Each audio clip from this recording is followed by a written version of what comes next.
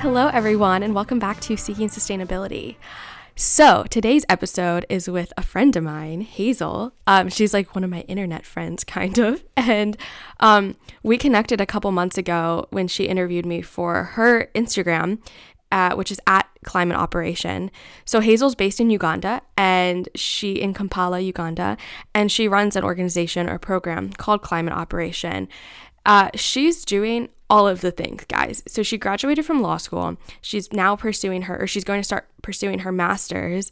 And just a fair warning that this conversation, we were both like really sleepy and loopy. So we're both like laughing a lot, but it's like loopy laughter. I was like I was like 7 minutes late to this conversation. Which I swear is not how it normally is. I had overslept, and then Hazel had just woken up from like a nap. So yeah, we were both just like really loopy, but it's still a good conversation. It's worth listening to. And I just love talking to her. She's so fun to talk to. So, yeah, and we were bonding after the conversation, we were bonding over how we both are just like to read books and not talk to people. And well, it's funny because we both interview people, but then, we both just love taking naps and reading books. And yeah, I love her. She's so sweet and so funny and so intelligent, and she's just so interesting to listen to. And it was really interesting to listen to her talk about Uganda and the lack of climate policy there, and all the work that she's doing through Climate Operation, which includes working with kids and going to schools and having them plant trees. It's seriously so amazing what she does. So make sure to follow her on Instagram, like I said, at Climate Operation. And without further ado, let's welcome Hazel to Seeking Sustainability. Well, if you're ready, let's get into the interview. I am ready. Well, Hazel, thank you so much for joining me. Thank you for having me as well. I know, we're like both in our pajamas / sweats. Yeah, That's a mood. Yeah, it's really a mood for today, a Saturday, just chilling. This is me today. Will I eat a cookie for breakfast? Maybe. That's likely. I won't eat a cookie for breakfast. I have no cookies in my house, so I won't be eating a cookie for breakfast. Well, my opening question that I always ask everyone is, in your opinion, what does it mean to be an environmentalist? That's a very interesting question. So to me, in my opinion, what does it mean to be an environmentalist? Well, for starters, I think, if I'm being honest, I actually didn't start out as an environmentalist because, as I was telling you, I was a law student and was studying about like oil and gas law and just going deeper into how oil and gas is like affecting the environment. And then like in Uganda, how we have not yet really like gone into like renewable energy. We are still relying a lot on oil and gas. So the topic of environmentalism and like protecting our planet wasn't something that was happening here in Uganda.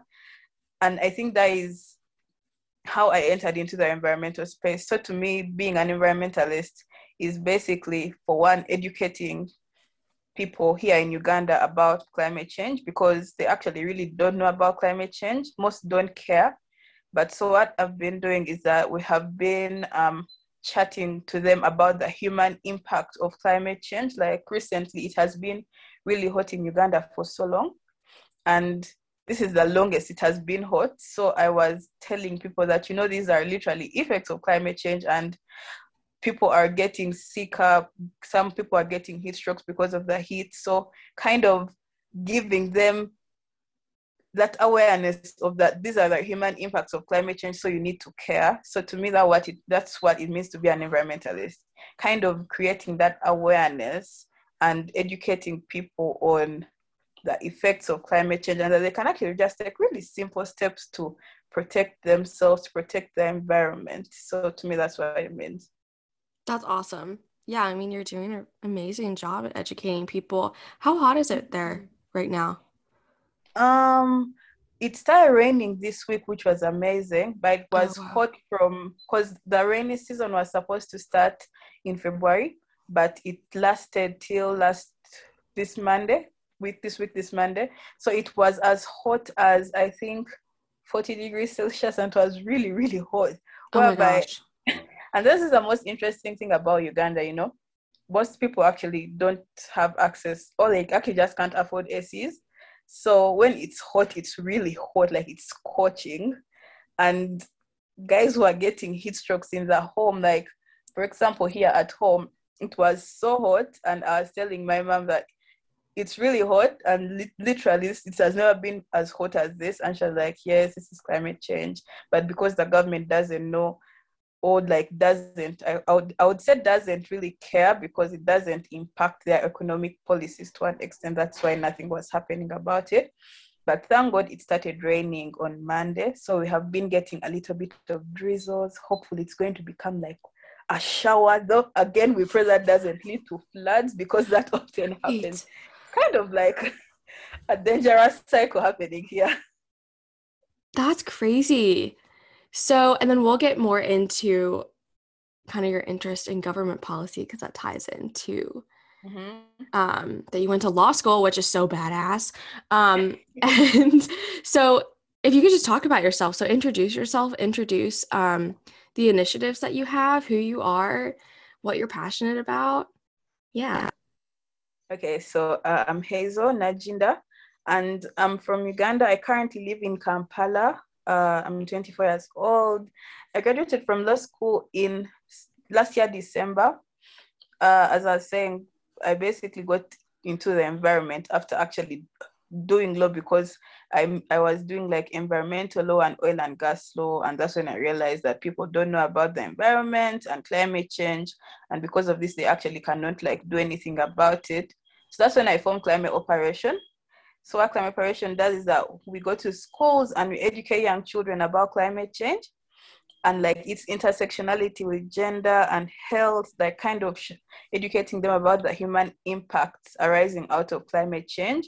Because I believe that if you educate children about climate change and its intersection, this is going to challenge them to actually innovate climate solutions that are currently not in the country but will be needed for them, because as everyone is saying, they are the future generations. So these innovations need to be innovated before things become worse.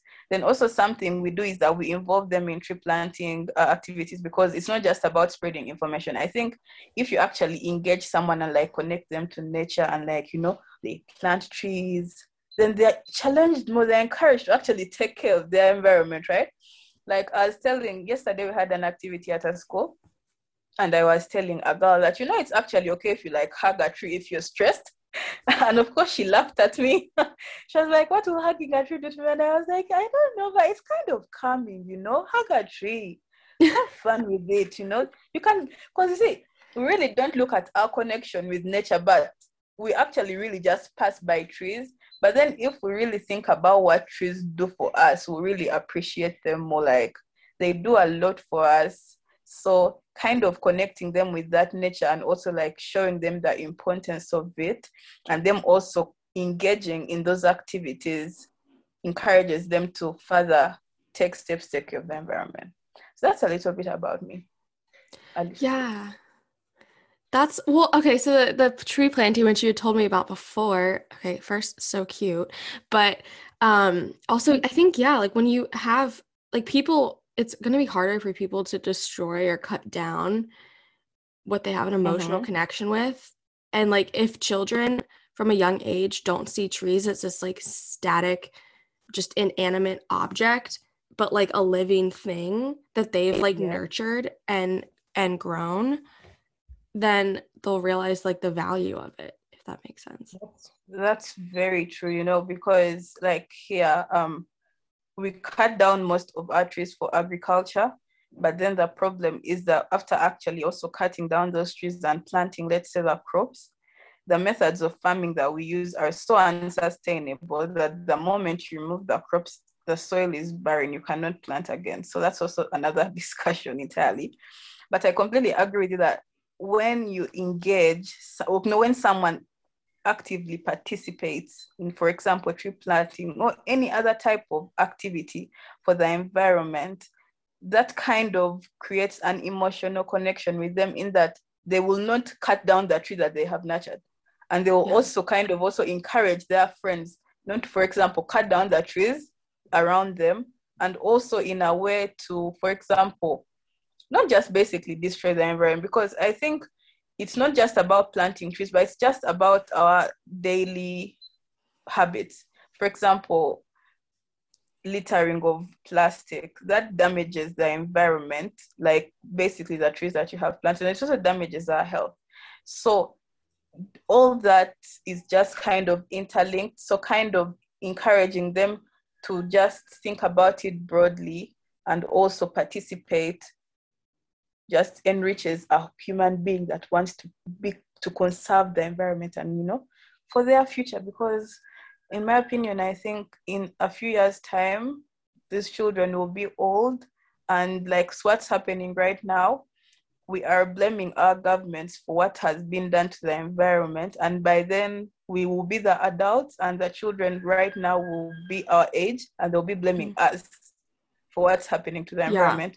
That is why kind of sensitizing them right now and actually instilling in them this thing that you guys can act now regardless of the fact that you're young. Because right now we often think that because someone is young, they cannot do anything, which they can. So kind of telling them that you guys, you're young, yes, it's okay, but you can actually start innovating now, you can do something. That is something that I I plan for Climate Operation to do, and we are doing, and I hope it actually really works out for them, because they are the future and they're really amazing. It will. I mean, there's no way that your efforts aren't going to impact, like, at least, like, it'll stick with at least a few, you know? Like, Hopefully it will. it definitely will. I hope I word this question, like, decently. I'm trying to figure out how to word it. Have you had any, like, really inspiring moments with the kids? Like, Mm-hmm. or like any moments that like someone like one of the kids has said something and you've been like, oh my gosh, yes, or like just so inspired. I really have. I think this has happened twice. Actually, I have inspiring moments whenever we go to schools. I think my first inspiring moment was the first school we went to. And before actually starting these activities, I had this mindset that our children really don't know a lot about climate change. So we're going to schools, and then after that, we start with our education sessions of what is climate change, what are effects, and they knew so much. And I was like, oh my God, this is amazing. These That's kids, exciting. like they know everything. And they're like, yes, we know what climate change is. It's bad. We even saw on TV that like the rainforests were burning and they're cutting them down. And I was so inspired. Then, of course, even like kind of asking them the advantage of trees, and they knew it. That was quite inspiring.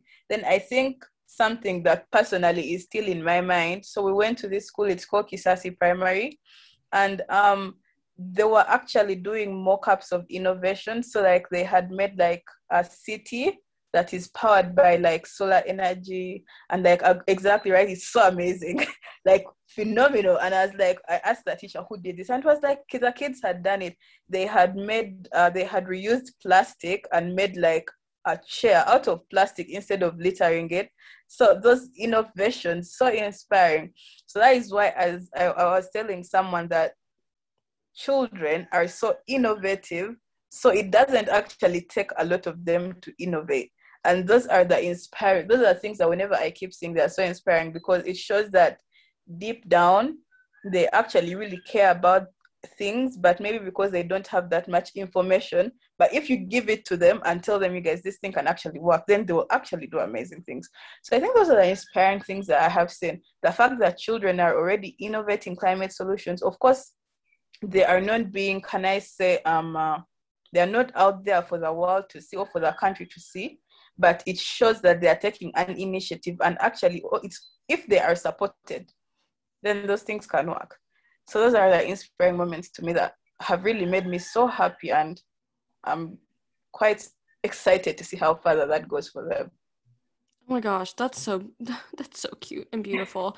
Yeah, I mean, well, that's so wild that they were doing all those projects. Can you imagine in schools too, like around the world, if they Mm-hmm. had kids do projects like that, where it's like, okay, here's this plastic that our class has collected, like let's do something with it, or like, like telling them, making them feel like they are totally capable of innovating and creating, um, and changing That the would be world. amazing, because like here in Uganda, I keep referring to Uganda because I don't know what's happening all over the world.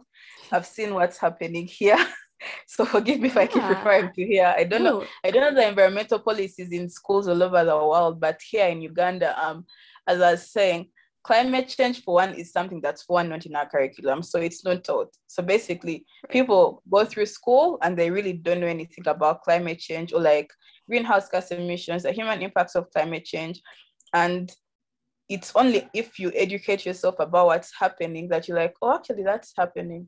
So if such projects were made large scale in schools and like such innovations were supported, whereby a child is not just going to innovate something, but they are going to innovate it and then they are going to implement it either in their school or in their community. So kind of it's an incentive for them to go further with their innovations, to actually be like, okay, fine, I did this, it worked for my school or it worked for my communities. So what can I do that's actually now going to help my country? Like I was telling you, it has been really hot. That is a problem. And then another problem is that most Ugandans cannot afford ACs. So I was talking to my brother recently and I was like, I would dare us give someone money, like I would invest in an innovation that is going to make sure, like create a cooling system for Ugandan houses that is cheaper than what people pay for AC here. I could totally see you being like an investor. Like how cool would that be if you like invested or when I get that I know we got really loaded. I can totally see I will be a green investor for real, because it's really, I feel like it's really inspiring because young people here have a lot of ideas that can make a change, but they are just not supported in a way. So in my opinion, when I reach that extent that I'm like, okay, fine, I can actually financially back this idea and we have gone through the steps that this is something that, feasible, it can work, it can actually even be scaled, then yeah, for sure, I'll definitely invest in such ideas for this country because they are really needed, mostly when it comes to the environmental sector, because it's something that is not being given that much attention currently. Yeah. That would be so cool. Like even doing micro investments. So even if it's like a few $100s here and then like a couple $1,000s here, it's like that would be so awesome. That would be amazing. I feel like it would go such a long way to, towards creating amazing innovations. To also kind of bring that sense of independence with like people here, because I was at a webinar recently and they were talking about NGOs and how NGOs make people reliant on them and funding, and like when they leave, the societies actually are not self-reliant. So actually, so that is also something whereby I personally wouldn't want to take someone's idea and like make sure that they don't have a say in it, but kind of creating that self-reliance that this is yours. And despite of the fact that if I'm not there, or if, for example, the people that are funding your idea are not there, it can work. So that kind of self-reliance and independence, whereby you're not going to actually heavily rely on the people giving you support, but you can actually do it on your own, and you're like proud of your idea that not only has my idea worked, but for example, it's not even providing employment opportunities to my peers. It's also inspiring other people to do things like me. So it's just amazing, because we have bright minds here, they're all just in space thinking about what to do. so esoteric. Well, I don't know why I said that. Crack me up. So, okay, that's something to think about. That would be like really cool. I can't wait to see you do that. Yeah, I mean, it's like feeding money into your local economy, and that's pretty wild because I've actually heard that conversation, the same conversation here. Like these NGOs that are based in the US that go abroad and like help people, but it's like it's like they're kind of people aren't allowed, like they're not allowing people to be self-reliant and actually build up like local economies and things like that. Exactly. It's kind of like, it kind of borders into like a white saviorism kind of thing. 100%. Yeah, totally. because that is personally me how I see it happening here. It's totally that. Yeah, oh, Because totally. you come to help communities, but it clearly shows that the moment you leave, these communities are going to go back to how they have been. So in conclusion, you haven't done anything. Okay, you have done something, but you have not left them self-reliant. Right. Where the moment you leave, they are going to be like, oh, now what next? What are we going to do? That who are helping us have left? So that is something that I personally would love to change. I wouldn't want the communities that we help or like the schools that we go to, I wouldn't want them to think that it's only with us that they are going to thrive. I would want them to think that, okay, these guys have come. They are a stepping stone for us to actually be better people, to be better communities. And like whatever innovations we create, yes, we will have support, but they are ours. We are independent, meaning we can actually do it. So that just raising people that believe in themselves, believe in their innovations, in their ideas, that they can take them further, and that we are just, that we are just there to, guide you forward, just paving the way forward. We are not here to save you or something like that. That's so awesome. Girl, you're going to go so far. I mean, you already are, but I can't wait to see you on the cover of a magazine or something.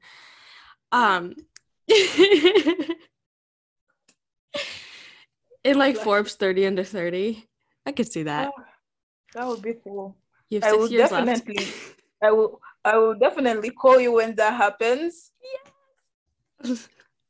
And checking everything I'm having.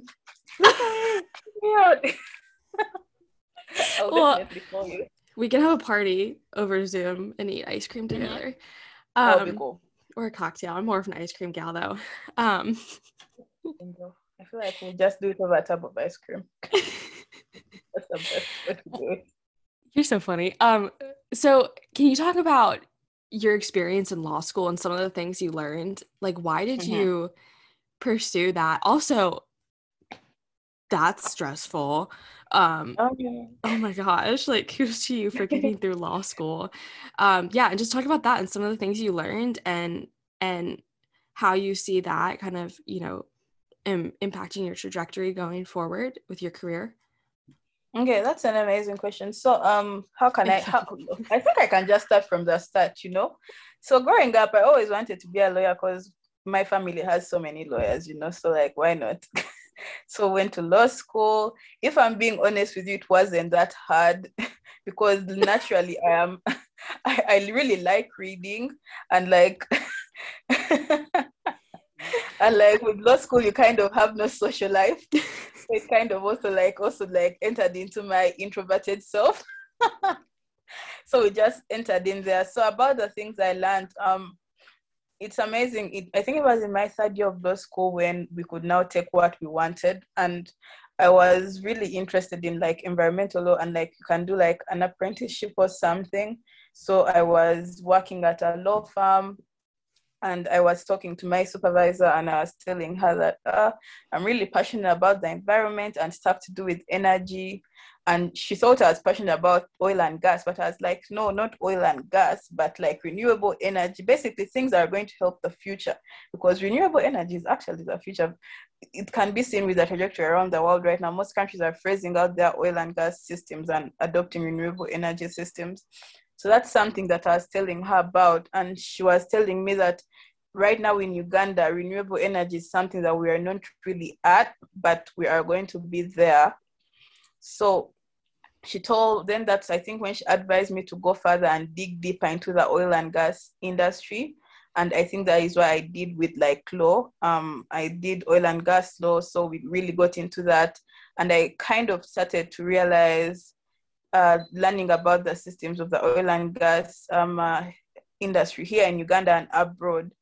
And from that is now when I really asked myself, what kind of lawyer do I want to be? Because there are so many types of lawyers, there are commercial lawyers, there are so many types of lawyers. So I think that is how, when I decided after graduation to focus on oil and gas, on renewable energy policy and environmental policies, and kind of ensure that going forward in regards to my law career, the policies that I advocate for the cases that I'm advocating for, are in regards to ensuring that our environment is protected and that renewable energy is what our country is actually bringing in. Those are the investments that are coming in, and that we start to slowly phase out oil and gas mechanisms. It's interesting. I was talking to someone recently again, and they were saying that the global north has really benefited from oil and gas. So we also ask the global south need an opportunity to benefit from oil and gas. So why don't they leave us for some time to pollute the environment as we develop? And then after that, we shall start also phasing out oil and gas and start looking into renewable energy. And of course, I was telling him, but then you have to really be realistic. It's not like as if we are, us, the global south, are in 2003 and they're in 2020. We are all in the same year. So it's not like climate change is affecting us differently, whereby for them it's affecting them more. That's why they are phasing out oil and gas. And for us, it has just started affecting us. And I was also telling him that you should really look at the fact that us in the global south are facing the most effects, like we are at the brunt of climate change. And to make things worse, we don't even have the mechanisms, at least the most mechanisms, to kind of combat those impacts, whereby, for example, if there is a landslide here because of climate change, most of the people are going to die. The government is going to take like 5 months to ensure that everyone is resettled, which is something that I believe wouldn't happen in the global north. In the global north, I think that such a thing would like be solved in a week or something. Here, it will take long. So that is why I was telling him that when you look at it in regards to like the financial sector capitalism that we need to develop, I think we don't need to develop in a way that we keep damaging our environment. We need to develop progressively, and the only way we can develop progressively is if we start to embrace renewable energy systems, sustainable systems. Our companies need to start producing sustainably, because here our companies don't produce sustainably. They pollute the environment. They are not taxed. Most of our companies here that pollute the most have tax exemptions. So those that are polluting the most, in my opinion, need to be paying the most, which is not happening. So those are all the things. I feel like I have really gone around the topic, but basically from my law degree and my law experience, that is what I learned. And like the trajectory that I see for myself, as I was saying, I have a degree in law, and hopefully in September I'll be going for my master's, and I'm planning on majoring in a renewable energy policy and environmental law policy. So in that trajectory, that is where I see myself going. I see myself in a sphere whereby I not only continue doing my work with climate operation, but as a lawyer advocating for sustainable practices, mostly in Uganda, because that's something that's not happening here at all and needs to change. That's so awesome. Oh my gosh. That's really interesting too, because like, I mean, with our new like in the US, with our new president, I mean, things are gonna change because he does have like some sort of climate initiative, but like renewable energy, even here, is like a debate, and I'm like, why? Like, there's nothing to debate. Are you guys stupid? Like, some people are so against it, and I'm like, no. Exactly. Like for example, I think in the US, why some people might be against it is because I think in the US people use a lot of coal. Am I right? You have coal mines. We do. Yes. Yeah. So I was talking. No, actually, I was reading somewhere, and the reason why some people were against it was because with renewable energy coming in, most of the people that are working in the coal mines are going to lose their jobs. Something like that. Yes. So that kind of also brings in that topic of how are you going to phase out the polluters to bring in the better practices, right? Which is an interesting topic. And it's kind of like, well, I was just gonna say, like, it's kind of, I think, like, to my understanding, and I could be wrong, but I think it's like really about like telling people that you're gonna transition their jobs, not. And there's an episode, it'll be the one that I post this Sunday, and I was talking to this girl, Helena, who and we talked about this, and she was like, there's a lack of storytelling and communication on behalf of governments when there's initiatives. Like, people have this fear, and then it's like in at least in the US and it could be similar in other places. There's like the divide between the left and the right. And it's like, but really, like, the government has a plan, not to like romanticize them, but like they have a plan. And she was saying how like there's just a complete lack of storytelling and communication. And like if there is a way that the government, well, they should like talk to these people and be like, okay, this is actually what's going to happen. Like we're going to pivot, we're going to transition, but you're not going to lose your We're job. not We're going just to going to fire educate. you. What'd you say? Exactly. I was saying, Yeah. like, they're not going to fire you from your job. They're actually Yeah. just going to transition. So that kind of also kind of relieves the tension from the employees in the fact that they're not losing their jobs. So we can transition to cleaner ways to like produce, but we're not firing you. And as you said, there's a lack of storytelling. There are these people who just want to, can I say, poison the minds of the masses, that with the transitioning from the wrong way to produce to cleaner ways, it's kind of like going to like disturb the economy, make people lose their jobs and things like that. So there's that lack of communication between the government and then the companies, and even the people in the companies themselves. They also kind of need to be a little bit more more honest with the way they communicate these things with their employees. Mm-hmm. So I totally agree with you. Yeah. In the beginning, when you were introducing yourself, you said that people in Uganda don't really care, or at least from what you've witnessed, don't really care about climate change. Do you think there's a reason? Oh, jeez. Do you think there's a reason for that? Or is it because of government, or and like the lack of policy, or is it just, why do you think that is? I think it's a two-way answer, in that we really have so many social issues. I mean, we have poverty, unemployment. There's so much happening in Uganda. And right now, something like climate change, it is happening. We are facing the impact, but now that is where the government comes in, because the government and, like, I would say the big organizations are not advocating for it, meaning the public is not aware of it.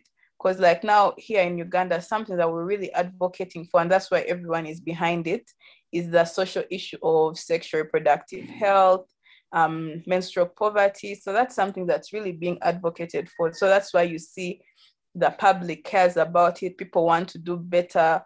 So now when it comes to something like climate change, the government, the organizations are not talking about it. They're not saying that, oh, we need to change the way we produce. We need to change the type of goods that we buy, or like we need to stop cutting down our trees. So because of that, no one actually knows what's happening.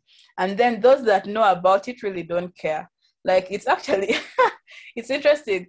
Oh my God, someone this week told me, Hazel, why are you she told me, why are you doing white people things? That climate change is such a white people problem. And I was like, what? Like, yes, we really do. The person was like, Ugandans, no, she told me Africans really don't care about climate change. And I was like, why don't we care about climate change? Actually, because it doesn't concern us. Here, we don't have ice caps melting. And so you see, there's a lack of sensitization, whereby someone would think that climate change is all about the ice caps melting. So it's more about the fact that we have not been educated enough. There's no education out there. There's no sensitization out there. The policies are non-existent. Or if they're there, they're just being like mixed, and there's a lot of corruption in there, because here, weirdly, someone can construct an industry in a swamp, which shouldn't be happening, but they can. So it's kind of what's happening. People are not really educated about climate change, so they don't know what's happening.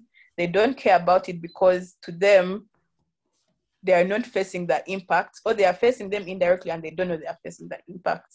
So that's what's happening. And then the fact that, like, for example, we have slums here, and those slums are heavily polluted. And because of all that pollution, other social issues that the people in the slums are facing are actually increased, which is something, again, people don't know. Like, you could go in a slum. I was working with another organization, and they mostly do things around poverty. So I went to a slum, and that place has a lot of plastic and it's all over the place. Then they have like stagnant water, green stagnant water filled with mosquitoes. And I was asking, why isn't this water moving? And the person was like, because trash was just poured in there, so it's blocked. So all that is actually making the people in the slum sick. So those are all the things whereby people are also not aware of the fact that the more we harm our environment, the more the social issues that the country is currently complaining about are increased, like they're exacerbated. So it's more about the fact that we really don't know about it. And to a point, our government really doesn't care for now because it's heavily, it's at an advantage. For example, if it cuts down forests to plant crops that they are going to export to other countries, so they really don't care. That's wild. When you were talking about how someone was like, well, we don't have ice caps melting, like it doesn't affect us. That made me think of, it was like a year ago probably. I was watching an Instagram live with this woman from conservation.org. I forgot where in Africa she was based in, but she was talking about how like how she has like actually literally seen the impact in her own neighborhood and her own community and where she grew up, because she said when she was little she would be able to like identify all the different bugs that she would see, and now they're gone. Nothing. And I don't, it was like wild. Like I was just so shook by that. Exactly. So yeah, that just kind of made me think of that. That's crazy. And then there's also a way, like, as I said, there's also like something I've also realized is that people here heavily rely on like the news and really don't go deeper to also investigate on themselves. Because I remember recently, it was really hot, and not only was it really hot, but the air was so stuffy, like it was brown. The air was literally brown. Oh my God. Exactly, the air was brown all over, whereby someone even sent me a video and I was like, this is how it's been for us for a whole day. And I was telling someone, you guys, where you live, because here industries are just all over the place. Like you can be in a residential area with an industry next to you. So this person lives in a place whereby they have industries around them. And I was like, that is pollution. That is literally pollution from the industries around you. And this is what happened. The Ministry of Environment clearly went on their Twitter and said, oh no, don't worry about what's happening with the air. These are just the Sahara Desert winds migrating. I was like, what? Are you guys serious? And everyone believed it. I was like, okay, fine. So you see, that's like far. I was like, you guys, are you actually serious about this?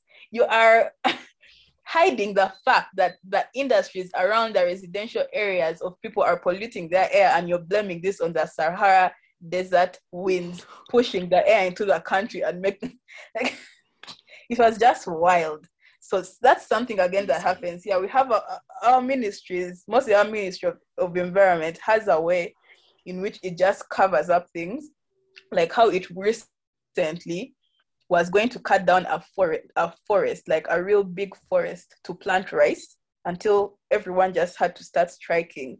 And then they were like, okay, fine, we have paused, but they're actually going to like just cut down a whole forest and plant rice. So yeah, that's something that's also happening here. That it's just there's corruption and just incomplacency from them. They are not doing the right thing, which needs to be changed as well. Yeah. Well, that kind of leads into the next question that I have, that I kind of have been thinking about this whole episode. Well, first, we should totally do an episode where it's just us talking about different messed up agriculture practices here and in Uganda. Yes. But also, would you ever be interested in going into local politics? If I'm being honest, I wouldn't. The political situation here is very messed up. Like, it's so messed up. It's filled with corruption. Then there's a way how like our politicians always just end up getting shot and or like being threatened. So it's like a lot of violence. Like it's too complicated. Yeah. That's something someone has asked me as well, that everything that you're doing, would you consider like going into politics? And there are different ways in which someone can be a leader. And Yeah. I believe like what I'm doing and also what I plan to do in the future would be a sense of me being a leader, but I wouldn't necessarily like run for office, like to be like a member of parliament or anything, because of the complete disregard of the rule of law here. Like things don't work. It's unless something changes in the future, but if it doesn't, I wouldn't be interested, because from what I've seen, for example, I am 24 right now. My mom is 53, and my mom has had the same president still today. So that clearly shows, right? He has been the president since my mom was born. So that clearly shows I wouldn't want to be How's he still in around? office with, yeah, like I wouldn't want to be in office with someone like that is something I wouldn't want. Like it's too long. So yeah, but that is not how I would want to show my leadership. I would prefer to do it in an independent way, whereby I am not kind of influenced by the politics of this country. Yeah. Well, you're gonna make such an impact. Like I mean, you already have, but like I'm saying that seriously from the bottom of my heart. I hope. Like you're gonna make a huge difference. And it's also so cool that you're so passionate about your home country. Like, like you want to stay and do the work. Like that is Mhm. so admirable.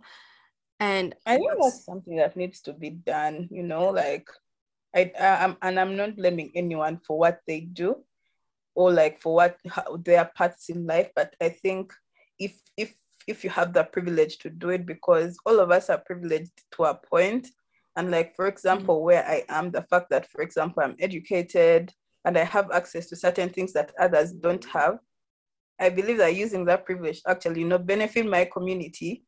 I wouldn't say country, because I've just started out, but hopefully in the future country. But like my community, like using that privilege to benefit them is something that I definitely love doing. So yes, I agree with you. that's awesome. Yes. Well, my closing question, and then you can take a nap. I feel like we were both so loopy at like one point in the conversation. Really are. I'm gonna listen back to this and just laugh the whole time. But my my closing question is, um, as an individual and an environmentalist, what gives you hope for the future? Hmm. That's quite the question. Okay. What gives me hope for the future?